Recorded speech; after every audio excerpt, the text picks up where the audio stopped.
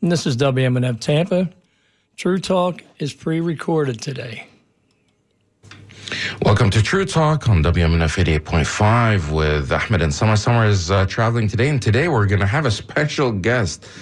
An imam is blessing our studio, and I'm going to have a conversation with Imam Derrick Peat. So Imam Derrick Peat will be here, tell us about his story. We're going to learn about him. Actually, it's a 2-part series, may end up being 3 parts. So next week, we're going to also continue that conversation with Imam Derrick Peat. This is True Talk on WMNF. We'll be right back after this short music break.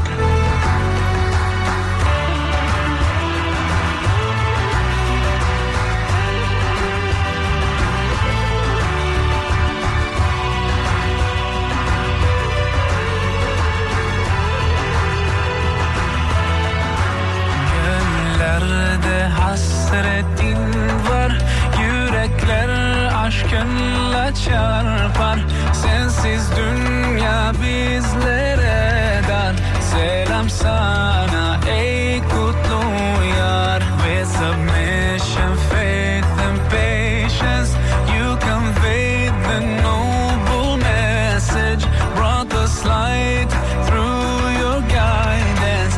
Peace be upon you, my beloved. Ya Habibi, ya Muhammad.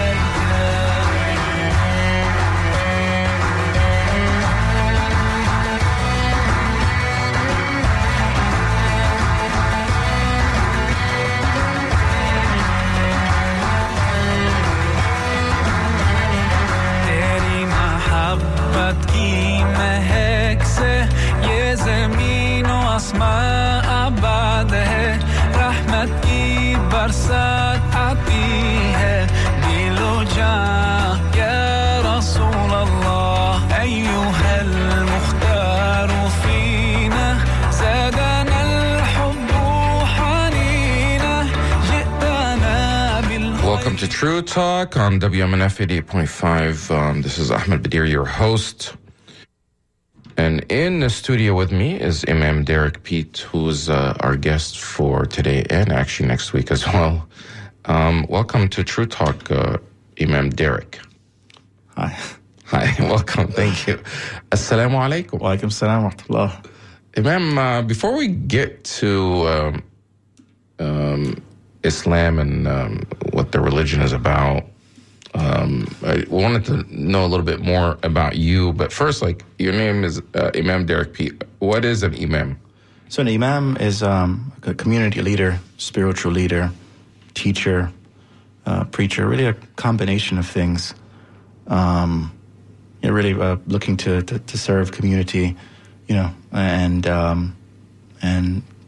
the call to God. How did you, what made you an imam? How did you become one? Did you just put the label to your name or? Yeah, so that's an interesting story. What's your imam journey? So it began when I first graduated from the University of Florida. It's funny, the people that God puts in your life at particular times, because that's, of course, a time of transition, just graduating from college and then, finalizing what I was going to do next. Right at that time, we had, there in South Florida, we had an imam. University of Florida is not in South Florida, by the way. But yeah, it's in Gainesville. It's Gainesville, Florida. Yeah. Yeah. But you were saying South Florida? But I was raised in South Florida. Oh, okay. So you're originally from South, or you're raised in South Florida. Okay. Yeah. So after graduating, went back home, started to study with this local imam. Well, Yahya Ederer is his name, John Ederer, who was also a convert and had studied overseas, studied in Kuwait, had studied in Egypt. And I was just fascinated, and really mesmerized by, the fact that he was a convert, but also studied the religion. and just really taken in. So started sitting in his classes and benefiting from him. And in our conversations, he just blurted out one day. He said, "What do you think about giving khutbahs? Start giving sermons." I said, "I'm not qualified to give sermons." So he said, "Well, I want you to consider giving sermons and also consider studying overseas." And I said, how would I do that? And he said, "Well, there's a university that I know called the Islamic American University, and they give scholarships, and I think this would be a good idea for you." So immediately I was excited, I was taken in, and long story short, after about 6 months, I was in Cairo, Egypt, studying Arabic. Wow. And so that's the beginning of the journey, studying Arabic, also studying other Islamic sciences. So that's how it began. And that was 2009. Yeah. And then when did you finish your studying? I finished my studies in 2017. After... It's like 8 years. Yeah, after leaving... So I ended up leaving Egypt and transferring to Jordan, where I finished my bachelor's degree. So that's, so I finished studying things about Islamic law, the belief system. I completed that in Jordan, and a degree in... I see you have a habit of tapping the table. Yeah, it's a thing that you pick up when you give lectures. People get annoyed on the radio. Oh, they'll hear it. Yeah, they hear like thumping in their radio. So sometimes I do it to either, like when on the member, you kind of explain to people by... What's the member? Oh, right, it's the pulpit in the mosque. So you end up using your hands to kind of illustrate to people, even though they can't see me. So, yeah. So I completed my studies there in Jordan, and alhamdulillah, it was a blessing. My time overseas broadened my horizons, learned so much about, learned so much about myself, about the people there, and I guess it was really critical in my growth as a Muslim in seeing the Islamic lands, seeing Muslims in context, in their own cultures, not as a minority, but fully as a majority, settled in their own communities, and also seeing the Islamic heritage and legacy, like being in Cairo, for example, and being in the old city, that was really transformative. I once prayed in the month of Ramadan, which is the month of, that Muslims fast. It's actually in 2 months. We'll be fasting the entire month. And I went, I think it was the 27th night of Ramadan, in 2010, prayed with about 100,000 other people. 100,000 other people praying together in a ancient mosque, which is over 1,000 years old. And that was powerful. That was really transformative. So those sorts of experiences, those stay with you for a lifetime. So that was the some highlights of the journey. Were you born Muslim? Actually, I was not. Oh, when did you become Muslim? Converted to Islam in 2003. So 2003, how old were you then? Or 16. So this was in high school? Yeah, I was a junior in high school. Oh, well, that's so interesting. What usually juniors in high school are not really thinking about faith. What? Well, you were in South Florida at the time? South Florida.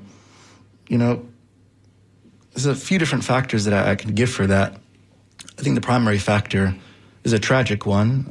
My father died when I was 11 years old, unexpectedly. He passed away. And from an early age, I was forced to take life more seriously than most adolescents do. For better or for worse, that was, I had to think about the fragility of life at a very early age. I had to give consideration to death, not because I wanted to, but, it just was what it was. So in that context, everything just became more serious for me. I became more like, introverted, and was always thinking, always giving things thought. And amongst these things that you give thought is God and religion, and that caught my attention from, I think, 13, 14. Really caught my attention, and then there on out is all about searching, is researching, and thinking about my own identity, thinking about God, thinking about... At that young age, you were thinking about these things. Yeah. Obviously, that's different than when other kids your age were thinking about. Yeah. So did you ever express these things with other people, or you just kind of stayed to yourself? Or So at times I was by myself. But at other times I also had friends who I would discuss things with periodically. But really it was self-exploration, just in all honesty. It was just me looking things up online. And what were you looking for? In a word, truth. And just to reality. Amongst the early question that I had was that, okay, we have different types of faith, right, that all claim to be right. So whether that's Hinduism, Judaism, Christianity, Islam, they claim to be right. Logically, my position was that, well, one must be right. Not everything can be right, and I need to make a decision for myself which one is right. So, and that would require, exploration, researching. Why did you feel like you needed to make a decision? I mean, I just feel like most teenagers, they just don't want to make any decisions. They just... Maybe you go with the flow. Yeah, they just go with the flow. They're like, they just get up and consume television, whatever, There's certain things that God really just thrust into your heart, and they become these questions that really grip you. So 2003, you were 16. Yeah. Your father had died 5 years prior. Yeah. Now this after 9/11 with the tragic events. So the perception of Muslims in America, it's not like, nobody wants to be on the team Muslim. Yeah. But somehow when you're looking at these things, you actually considered Islam. So how did you go about looking at Islam? So that's one factor is definitely my father. But the second factor, when most people ask me about why I converted, I tell them Malcolm X. Oh. Just for shorthand, Malcolm X. It was seeing a man who went through trials, tribulations, and, picked himself up, dusted himself off, educated himself, rectified his character, stood for his people, stood for what was right, and was always a person of growth, looking to, correct himself and really search for truth. And search for that which would liberate himself and also liberate his people. So Malcolm is still an inspiration to me to this day, and he definitely inspired my conversion to Islam. How were you introduced to Malcolm X? The film about him came out in 1992. Yeah. Obviously, his autobiography, was way before that. So...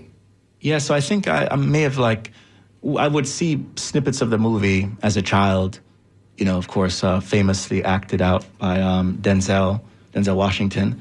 And, originally my family were from Jamaica.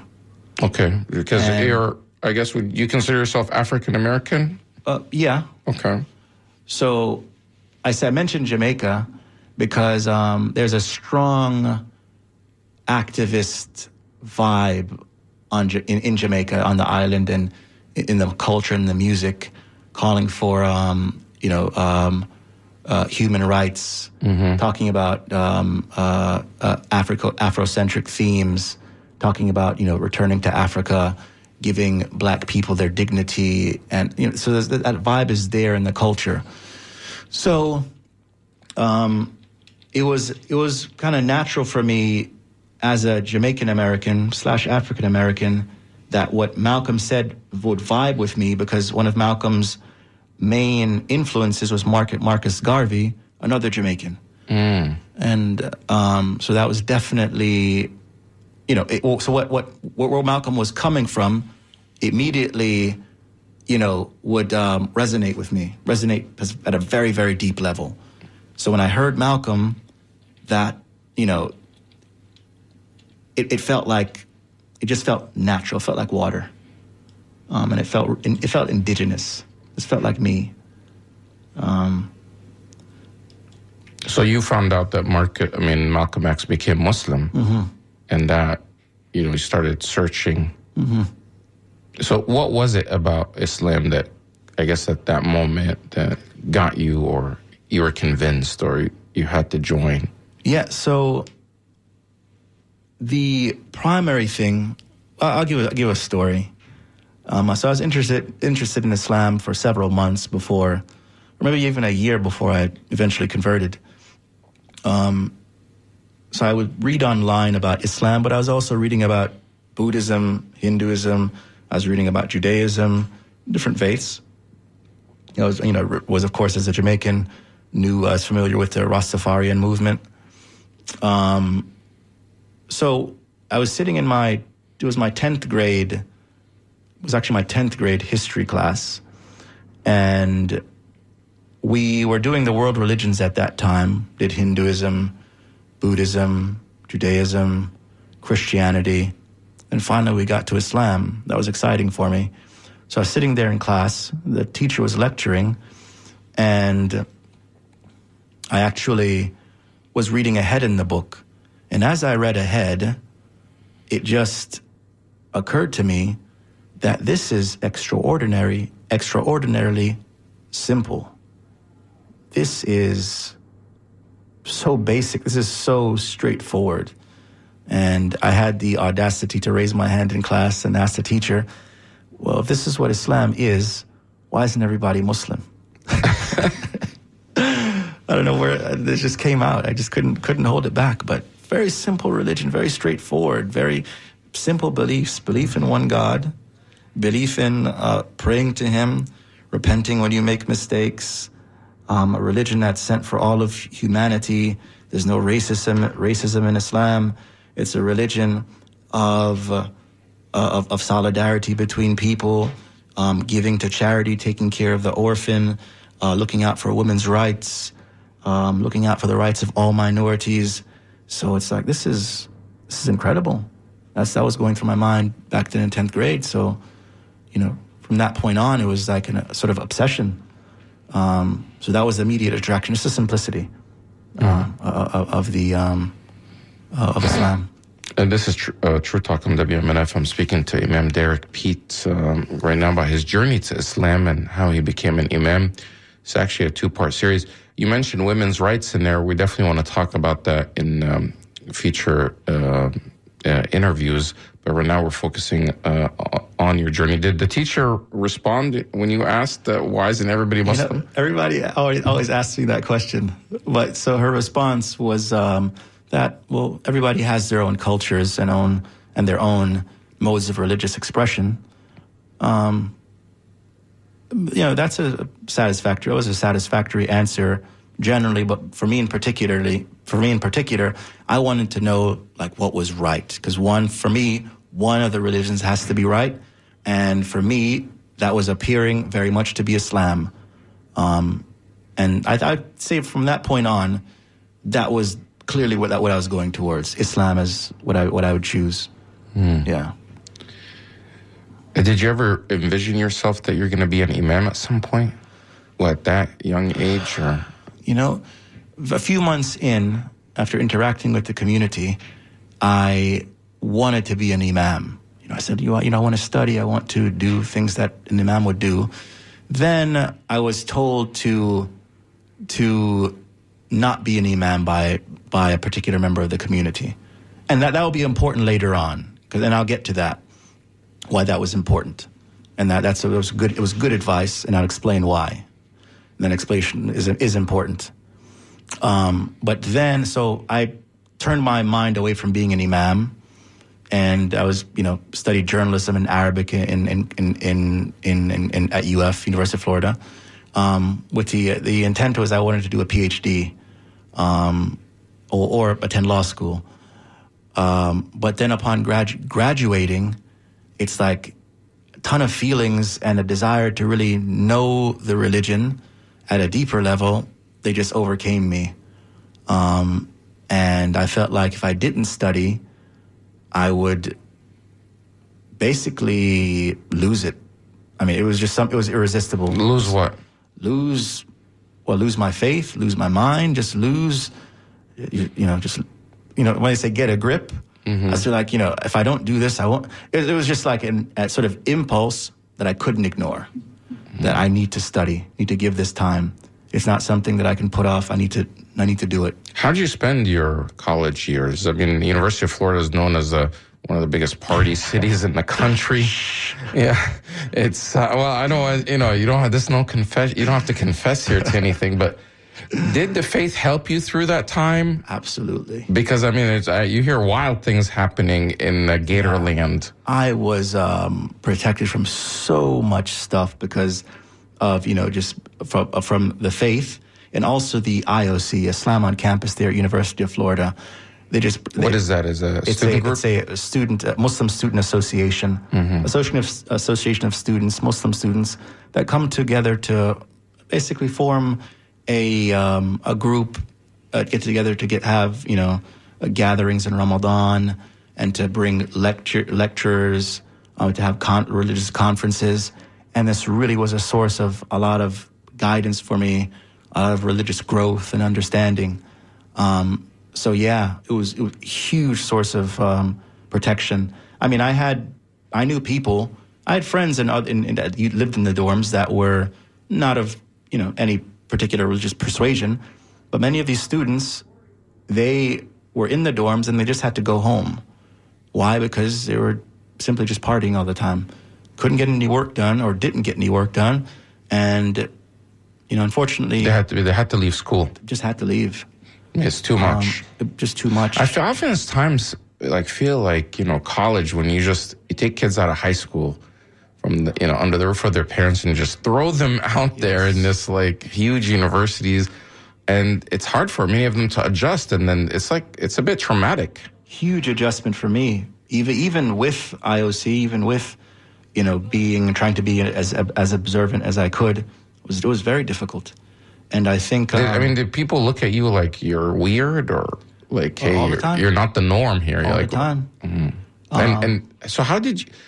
With the desire, humans to be accepted, to be popular, to not be and you're, mashallah, handsome man and stuff. It's not like you're deficient, but. To have those things and then to still be treated oh, you're a weirdo, why aren't you acting like the rest of us? Yeah, so it's really it was a tough thing, but I think that the brotherhood that we had there at UF, and that there were certain older brothers that were there. I don't know if I'm willing to even mention their names, some of these guys, because they were just stand-up guys. These guys really. It was more it's like a fraternity of. It functioned like that. Without the Greek fraternity. Without any hazing and without the controversial stuff, of course. Not to be offensive, but just a support system. That older brothers were there. Because when I got there, I was a kid. I mean, I didn't know how to take the bus. When in Florida, of course, we usually have cars. We don't rely on buses so much. But that's the first time that I was basically forced to take the bus and figure out my own way. My mom wouldn't be taking me to the supermarket anymore. I had to go shop for myself, clean for myself, wash my own clothes, make sure that everything was in order for myself. And having older brothers to say, do X, Y, and Z, go here, go there, do this, avoid that. It was huge.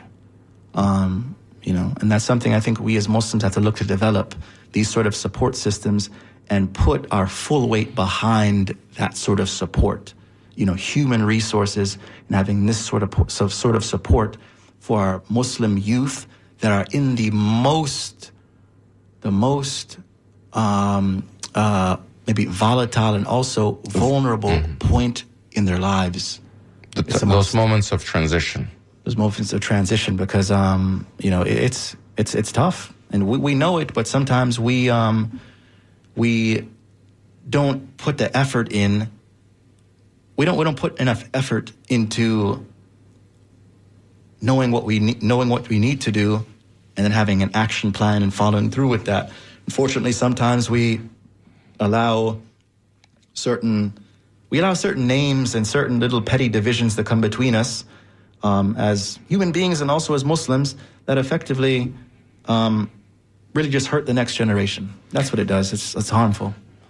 This is True Talk on WMNF 88.5. This is Ahmed Bedier. I'm speaking with my guest, Derrick Peat, Imam Derrick Peat, American-born, Jamaican roots, and African-American, and now as an imam. You're a product of America. I am. And now you're an imam, a Muslim leader in the community, calling and advising and counseling Muslims. But you're not from overseas, you're from here. So you decided to go on this journey to become an imam and study abroad. Why did you need to go study abroad? It seems like there's not adequate or enough, I guess, Islamic universities here that teach. Definitely. Maybe there's more resources now than back then.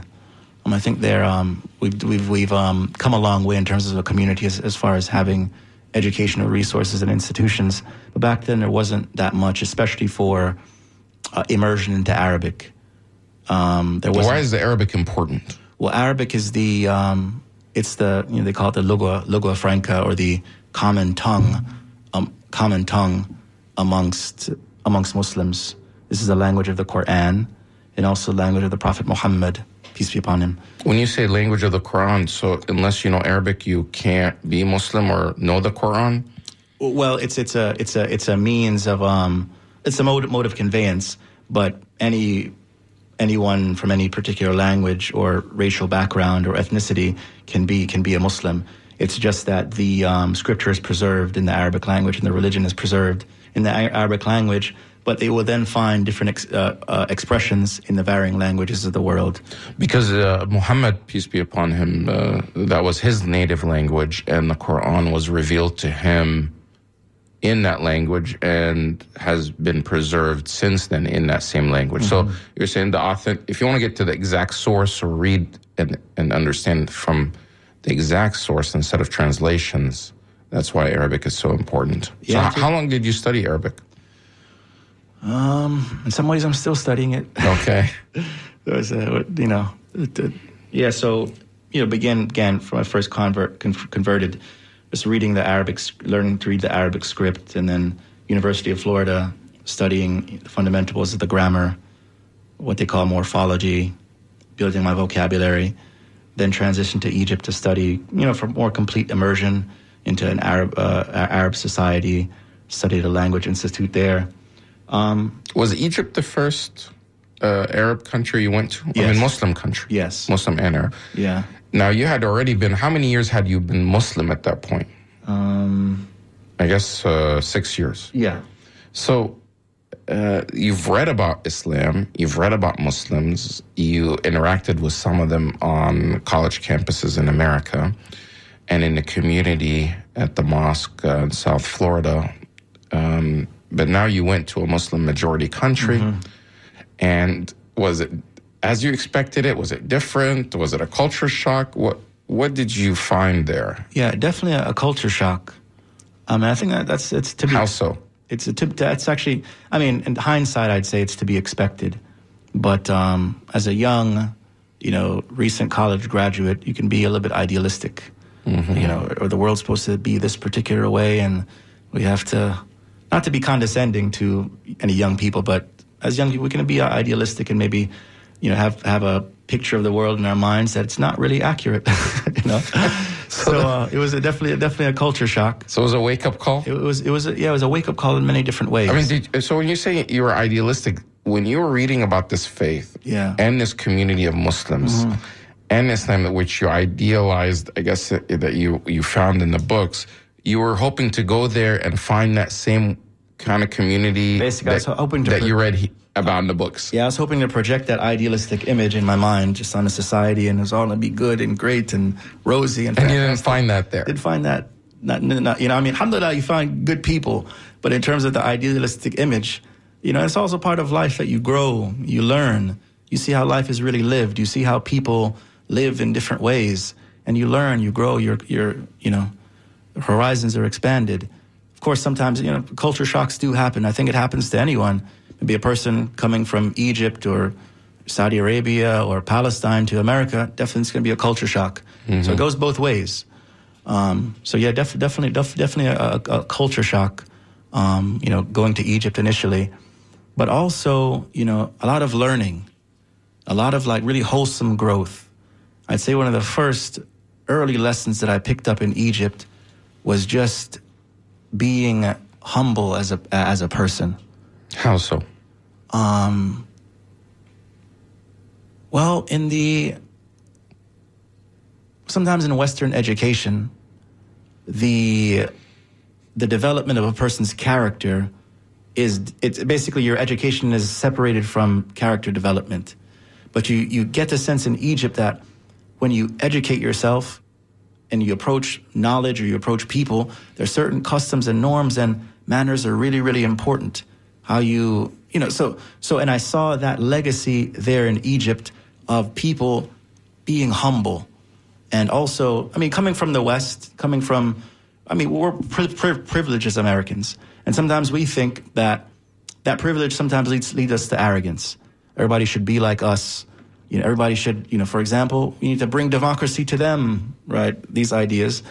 And that affects us in ways that sometimes makes us a little bit, you know, arrogant. So going to Egypt and seeing that, wait a second, not everybody lives the way we do in the States, nor should they live that way. And some people maybe live in very difficult living situations, but you still find these people with a level of dignity and also a level of humility, a level of humanity that it's a really beautiful thing. So that's one of the early lessons that I picked up in Egypt, is the humility. Yeah, that really sticks out. When you were there, during that period, that same period, there was a lot of turmoil in the Middle East. There was the Arab Spring that came up. There were revolutions and counter-revolutions. There were the chaos that happened in Iraq and in Syria, and breaking up of that country, and the ISIS coming about as a result of the wars. So all these things were happening there. How did that impact you when you're seeing all these images, horrific images of groups like ISIS that were obviously acting outside and completely opposite from what you were learning? What was your reaction to it, or were you at that point already comfortable or solid in your religion and deen that you knew how to deal with it? If I said it was all rosy, I'd be lying. If I said it was easy experiencing the Egyptian revolution, wouldn't be telling the truth. The journey overseas wasn't easy. It wasn't always perfect. Sometimes it was downright hard and, many ways traumatic. That's a part of the journey, seeing the Egyptian revolution and, being in a foreign country that, it was really the revolution occurred, I think. 2011. Yeah, 2011. It's actually, today is the anniversary of the revolution was yesterday, January 25th, 2011. Wow. And right now it would have been, 2011. And Mubarak, who was the dictator of that country for a long time, stepped down in February 12th or 11th, I believe. So there was a lot of turmoil during that period. But then even post that, there was a lot of turmoil that was happening up until, even 2013 when the military staged a coup and overthrew the government. And so there was a lot of back and forth. Yeah. It was, definitely, so much to say concerning that, especially that period right there, that time in Egypt. It was, It was stressful.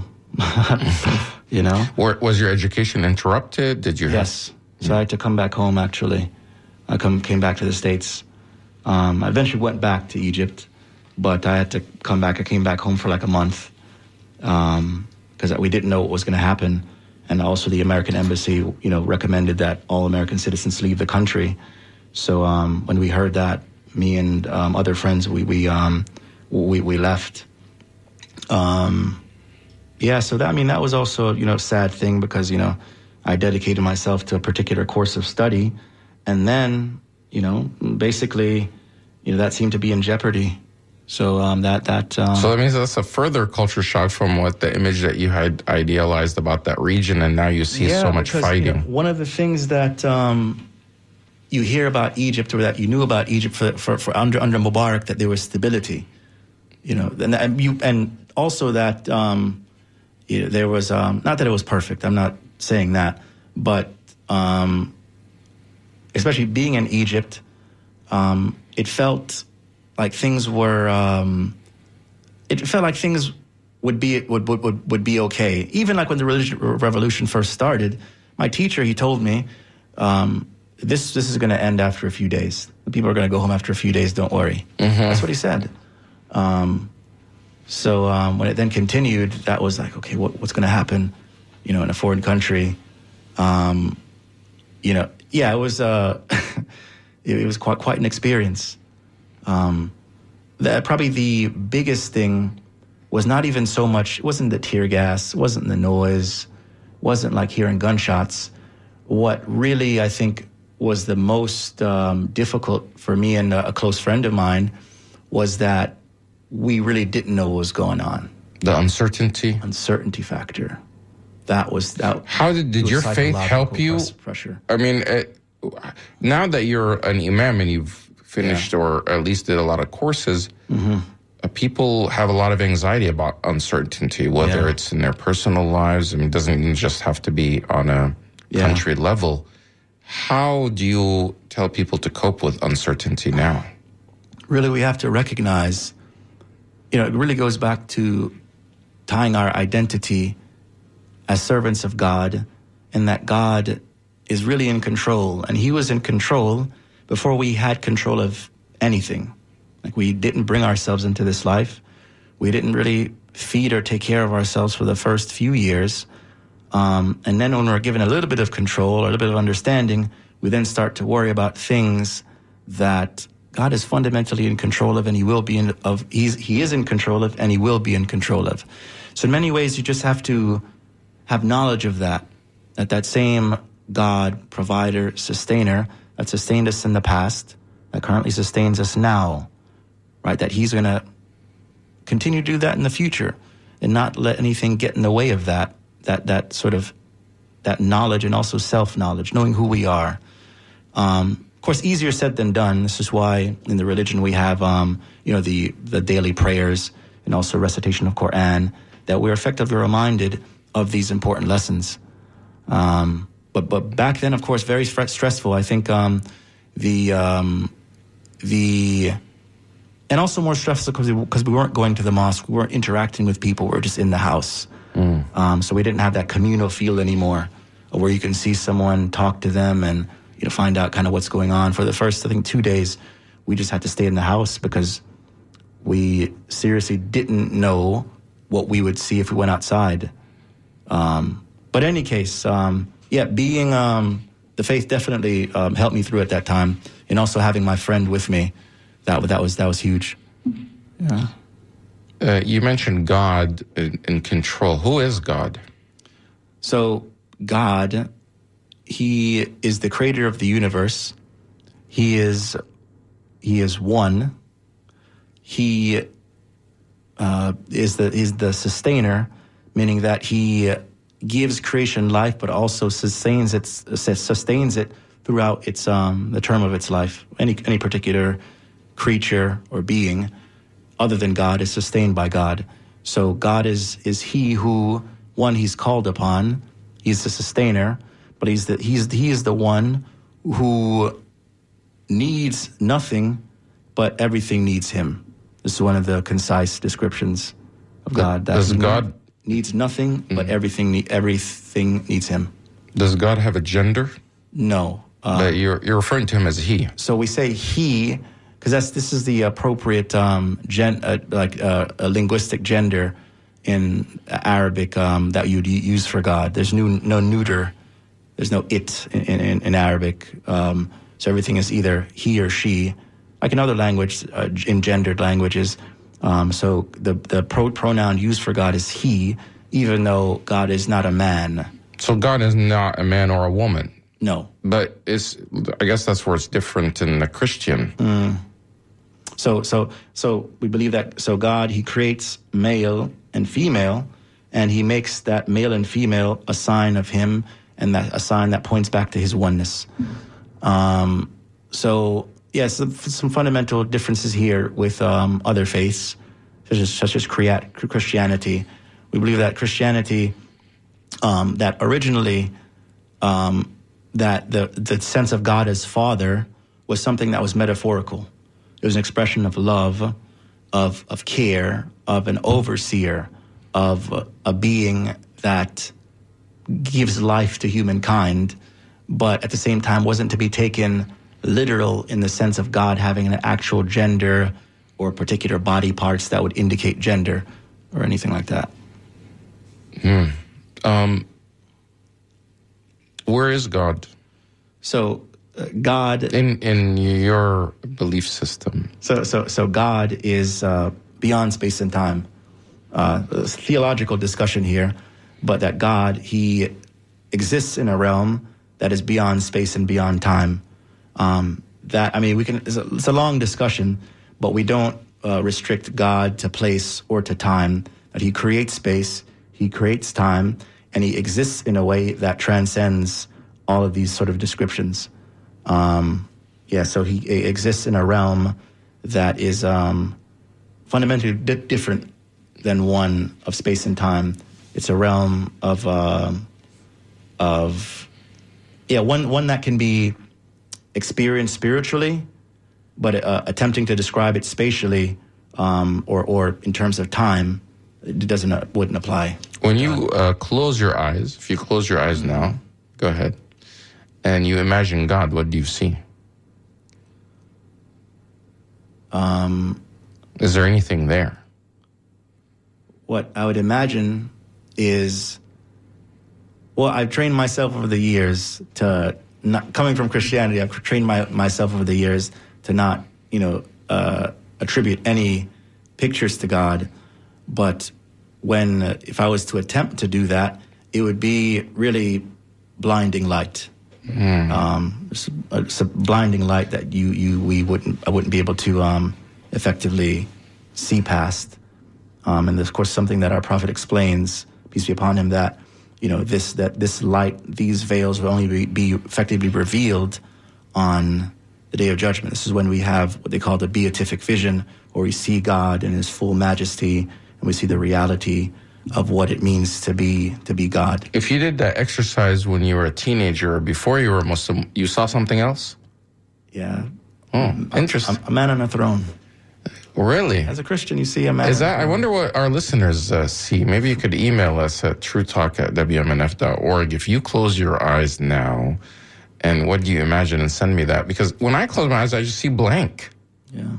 I guess because I've never attributed, like in my own mind, I've never attributed any image to, because I was born Muslim, I've never attributed any images to God. So it's just space. You're preconditioned to do that. Yeah. So you're raised to not associate any of your own thoughts or superimpose, to project your ideas upon God. I don't see like a Muhammad. I don't see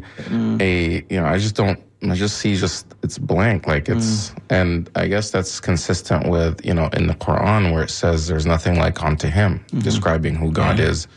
Whatever we imagine it's something different because it's beyond our imagination. Because what we imagine is whatever we experienced. Yeah.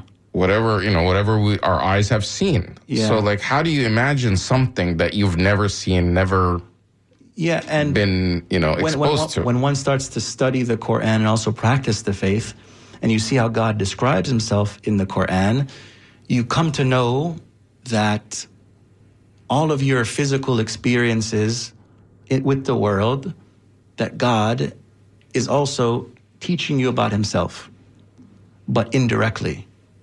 So that this world that we're in, we learn about God, we experience God's characteristics. For example, rahmah or lutf. We experience these things all the time. And this is how God introduces himself. So then we see this creation as a kind of, I don't know if I would say intermediary or go-between, or a tool for knowledge that God teaches us through, by way of these experiences. Even though these physical objects are time-space, it's not God himself. He will teach by way of that. So somebody sent a message saying to see God, open your eyes. How do you see God when you open your eyes? That is really beautiful, right? I think, so I need to explain a little bit. Yeah. I think, first explanation I would give is, I was once in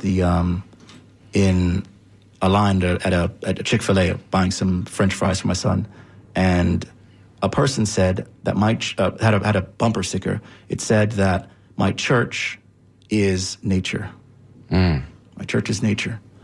For me, that was really powerful, because when we are in nature, when we are off the grid, when we're disconnected, we are connecting to God's signs.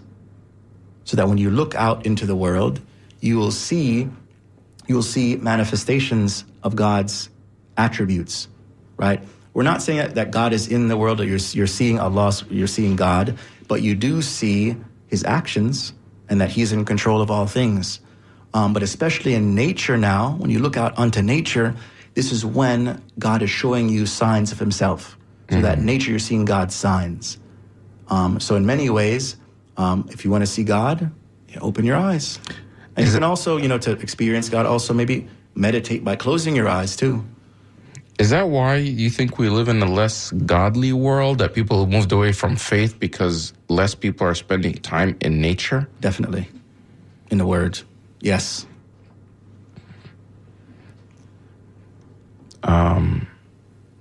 It's one of the things that even I think it's been studied that the more people can see the stars, the more they connect to the unseen, the more they're thinking about God, the more they're thinking about heaven, the other life. And the stars, of course, meant to be, being out in nature, away from, the light pollution, that when you look towards the heavens, you reconnect to that beauty.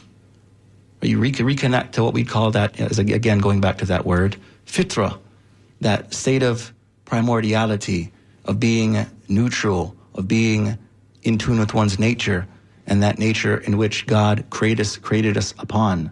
Because God is the creator of all things.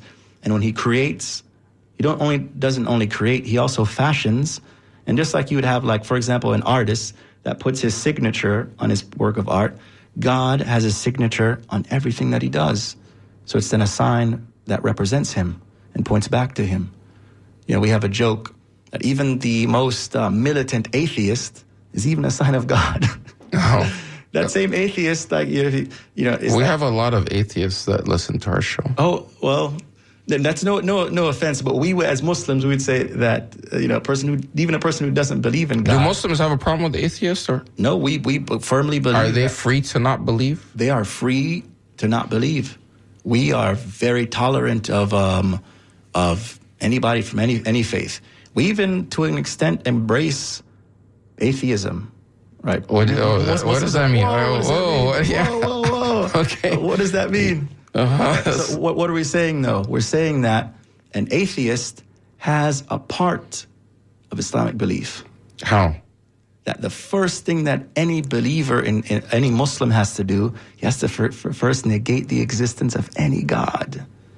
Oh, okay. So they're almost there. Because atheists are already negating all gods. So, yeah. They're kind of almost there. I smile. I have to tell people, I didn't make up the formulation for our attestation. Yeah, explain that. What is that attestation it's of that faith? there's no God. This is the first part. There's no God.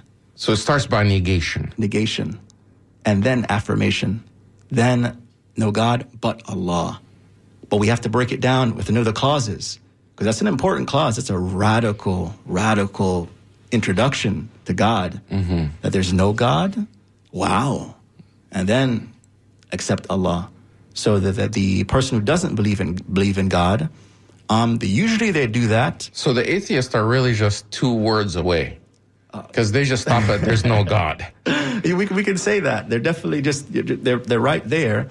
But, we, why do I say embrace, or why do I say that we, well, I kind of explained it. But one of the reasons for kind of not embracing atheism, but to appreciate a person's willingness to inquire, to research, and to have a stance. Because some people go through their lives, having maybe never considered their religious identity. Maybe a person sat down and thought about it, that I look at this world and I've made the conscious decision that I don't believe. And that they do that in a way that, they've given it consideration. They believe in science. Somehow science. Many of them do Muslims believe in science? Definitely. Of course, we have a particular approach to science that we have science concurring with Scripture, so that science is going to corroborate what's in Scripture, and Scripture is going to corroborate what's in science. Now, it's important to understand that even in science, and scientists will say this themselves, not everything in modern-day science is concrete. It's something that's always changing. So we then have to, especially as Muslims, be careful with, okay, what are you firm on? So then we can say, okay, then we can have a comparison. Because if something is always changing, you then can't have a proper comparison, can you? This just means somebody's calling this strobing light. It's not a fire alarm or anything. Yes. Because, we can't have ringing phones, so then they just use light, because it'll disrupt the studio. All right. If every time a phone rings. The imam was just looking around saying, what's happening here? Do we have to evacuate? And it's a strobing light in the room. Yeah. We're almost out of time, but we're going to continue this conversation next Thursday. Somebody sent in a question asking, does the imam have a recommendation for a place or a way to study Islam or the Quran as a non-Muslim? I have an academic interest in learning more. Anything online he would recommend or endorse. So for a non-Muslim that wants to study Islam or the Quran, what are some of the places that you can invite them to do? There's a good website. There's a Seeker's Guidance. That's Seekers with an S, guidance.org. That's one. But then you also have... But that one is not necessarily academic, right? That one's actually very academic. Is it? But is it geared to a Muslim audience or non-Muslim, or both? They have varying degrees of lectures. Okay. Also some articles. But you can also go to different websites. You have Zaytuna.org has really good content. That's Zaytuna, ZAYTUNA.org. Based in California, but really, really good content that's relevant to the American context and was designed for American society. Then you have Islami City, so that's Islam, ISLAMI City, I believe .org. They have really good articles as well. Jerry writes... Also, blogging theology. Blogging theology. That's a YouTube page. Really good content. Okay. Blogging theology. Somebody is saying something you said resonated with them. They sent an email saying, your speaker is definitely onto something. I learned more about or to the Christianity part of the religion due to upbringing. But I'm positive I met God just before I went through my mom's body on my birth date. But the blinding light is what I saw. I'm not really sure what that means by, when they were born, they remember that incident. But there's a lot to be remembered in this regard, and we affirm those experiences, especially when we corroborate those things in our Scripture, that God, in the realm before this one, in the realm of the unseen, before we became physical bodies. So we can say that we are spiritual beings having a physical experience. So in that spiritual realm, God actually looked at every single human soul and said, am I not your Lord? So face to face with every particular soul and ask this question. WMNF Tampa. So we're going to continue that conversation next week. True Talk on WMNF.